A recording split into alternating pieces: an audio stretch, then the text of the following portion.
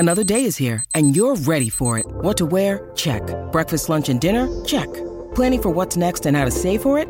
That's where Bank of America can help. For your financial to-dos, Bank of America has experts ready to help get you closer to your goals. Get started at one of our local financial centers or 24/7 in our mobile banking app. Find a location near you at bankofamerica.com/talktous. What would you like the power to do? Mobile banking requires downloading the app and is only available for select devices. Message and data rates may apply. Bank of America N.A., member FDIC.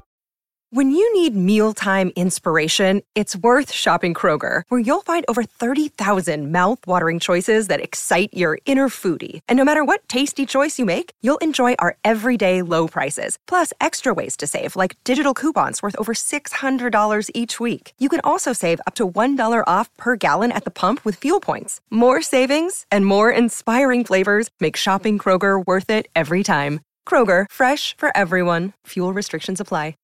You are listening to the Next Best Picture podcast, and this is Dan Baer's interview with the director and writer for Red, White, and Royal Blue, Matthew Lopez. Henry shoved me. An urge I currently share. What I need is some good old-fashioned damage control. Need a boy. The White House and the Palace are going to release a joint statement. We can fight. You've got to be joking. You can hate Prince Henry all you want. My NDA is bigger than yours. I want you to know that. You're wearing lifts. You know that too, sweetheart. You better act like the sun shines out of his ass and you have a vitamin D deficiency. I think thought is what you might say to convince the world that we're actually friends. I love hanging out with this guy. These days are way too lonely. We never have to see each other again. You're expected at my New Year's party.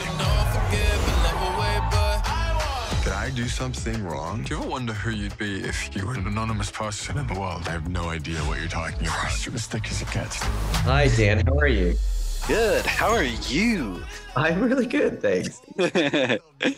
Welcome, everyone. We are talking with Matthew Lopez, the director of Red, White, and Royal Blue. A new film coming soon on Amazon Prime. Matthew, I'm so excited that you're joining us today. This is your cinematic directorial debut.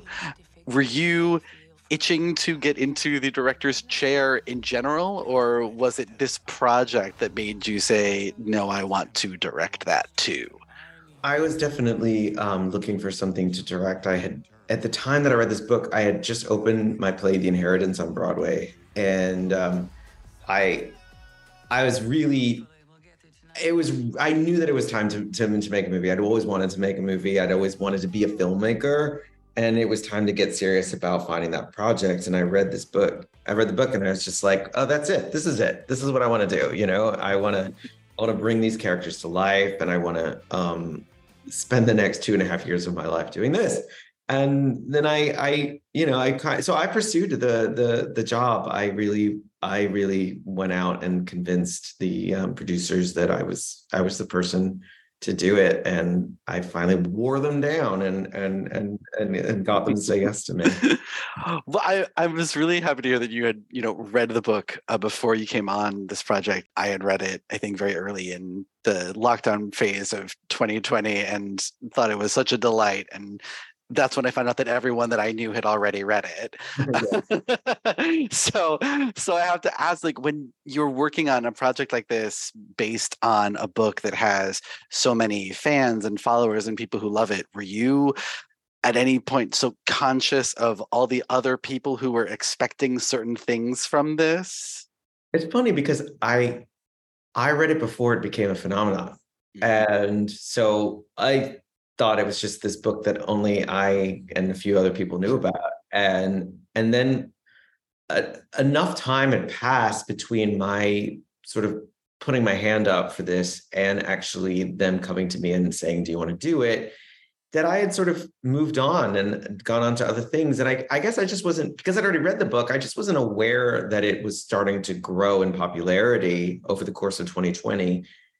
And I can sometimes just sort of be very, very, I can have blinders on about things. And so I didn't really know that it was as popular as it was. And I think I got the inkling later in 2021 when they announced that the movie was happening and that I was directing. And it was like suddenly overnight, I had like 15,000 new Instagram followers. And I'm like, what the hell is going on here? And and it started to dawn on me. And I think it really, over the course of filming it, I was like, oh my God, this book is huge.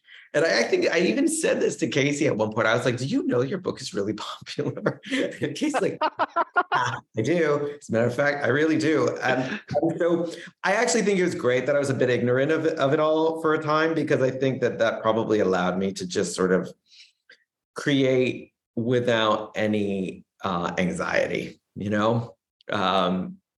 and I really sort of, once I realized that A, it was very popular and there was a huge fan base for it, but B, I seemed to do better ignoring that fact. I just kept just not thinking about it. And it's like when you're on a tightrope, you really, really, really shouldn't look down. And that's sort of like, that's how I was with this thing. That is like a tightrope. I like that. This is Krista Makes, guitarist and vocalist for Less Than Jake, and host of Krista Makes a Podcast, a songwriting podcast where every week I'm joined by an amazing guest to break down the writing, recording, and release of one iconic song from their career.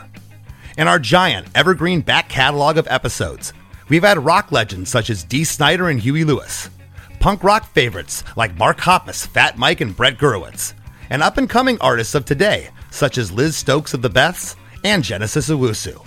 We've had guests from all genres and styles of music, and I guarantee that if you peruse our back catalog, you'll see several episodes that'll make you say, man, I gotta hear that. Whether you're a fan of music or a creator of music yourself, you'll take away a whole new appreciation for the songs you know and love. Krista Makes a Podcast is available for free on all the places you could possibly listen to podcasts, and new episodes come out every Monday.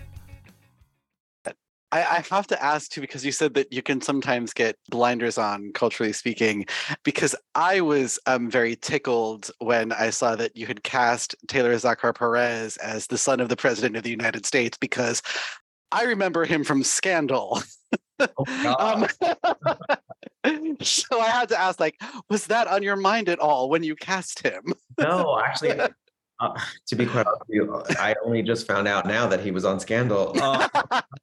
I had never seen either of them before when I cast them. I actually did a bit of a deep dive into both their work. I needed to see them, I had a very strong sense of them in their auditions, but I wanted to see what they were actually like on camera. And so I watched Kissing Booth. I think I watched Kissing Booth 2 and 3, and I watched Cinderella, and I watched Handsome Devil. Oh yeah, movie that Nick made. And so it was based on those 4 movies, two a piece. I was like, okay, great. So yeah, like I said, I really, you need to understand that I am someone who just sort of I put my head down, I do my work. I'm like, what's going on in the world? I have an assistant who's in her 20s who fills me in on what's going on in the world. I'm like, oh, very interesting. And then I go back down into the work. I think that's fantastic. I saw after seeing the film that according to IMDb, it has an R rating, which I thought was very interesting. When you were filming and editing this, were you conscious about what rating it would ultimately receive and how accessible that would make it to certain people? Yes and no. I knew that contractually I had the ability to deliver an R-rated film without having the cut taken away from me. I also knew that I didn't have final cut on this movie. Mm-hmm. But I also knew that if we were, at the time, there was the possibility that it might get a theatrical release. I knew that a PG-13 rating, especially for a theatrical movie, would help get more people into the theater. And that was important to me. It's a balance you have to strike between sort of the authenticity of the story you want to tell and creating an opportunity for as many people to see it as possible. At the end of the day, though, I just decided to make the movie that I was going to make and let the chips fall where they may on the ratings. I think I was pretty surprised at the end of the day that we did get an R rating, even though it wasn't anything that I was actively seeking to avoid. Right. Because I do think that there's probably a good chance that if it had been a man and a woman, doing what Nick and Taylor were doing in this movie, that it would have gotten a PG-13.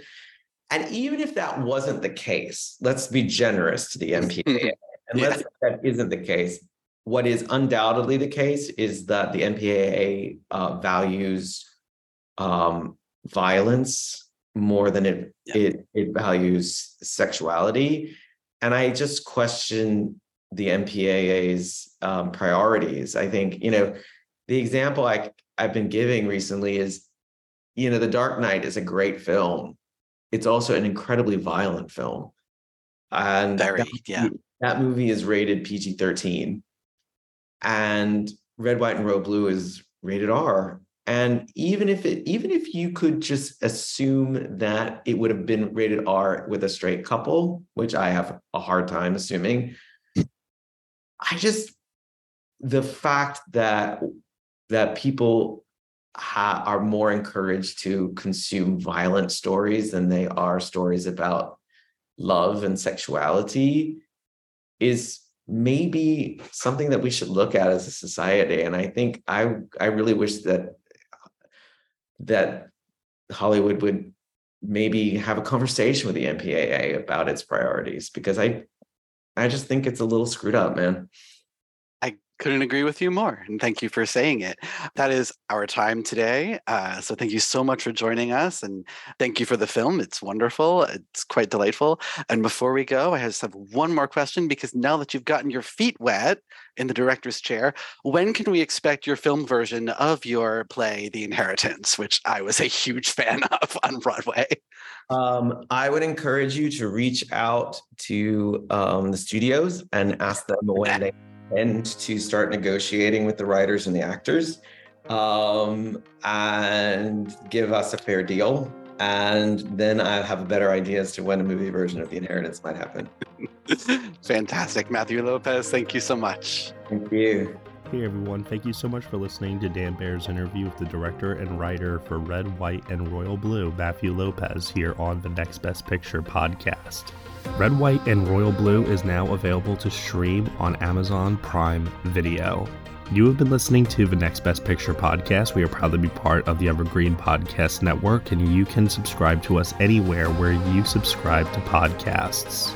Be sure to leave us a review on Apple Podcasts and let us know what you think of the show. We really appreciate your feedback and your support, which you can also lend on over at Patreon. For $1 minimum a month, you'll get some exclusive podcast content from us. Thank you so much for listening, as always, and we will see you all next time.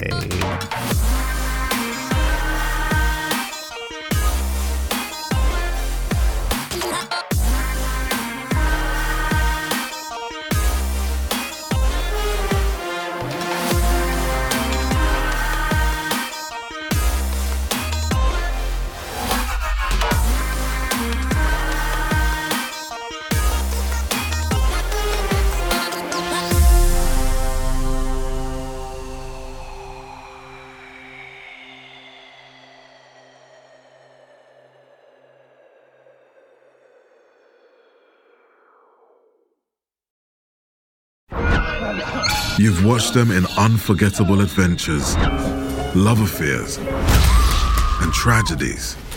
Now it's time to hear their own remarkable stories.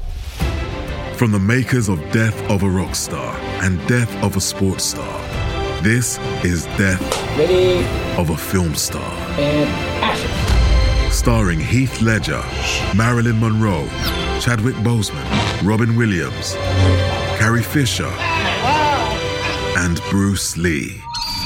Search for Death of a Film Star in your podcast app. You've seen them tell stories. Now it's time to tell theirs.